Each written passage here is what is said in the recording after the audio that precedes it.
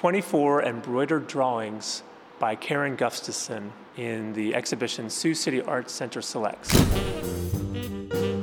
Today we are looking at some rather astonishing little artworks by Karen Gustafson.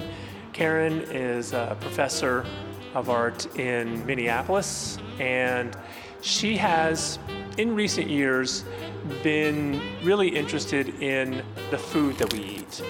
For Karen's current body of work, she was influenced by what's called the Vienna Dioscorides.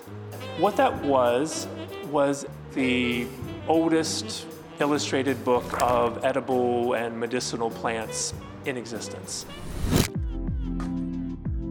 She felt like she needed to translate the drawings in the books into something new, and she drew, using her sewing machine and thread and organza, these images of the plants.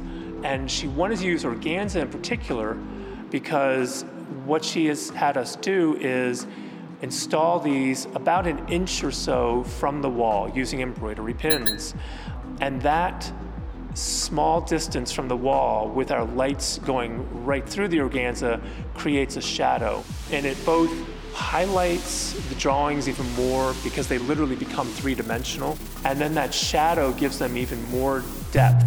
And who but an artist would think, yeah, I need to take these 1,500-year-old images and stitch them on organza and then hang them an inch away from the wall to create something really memorable and special.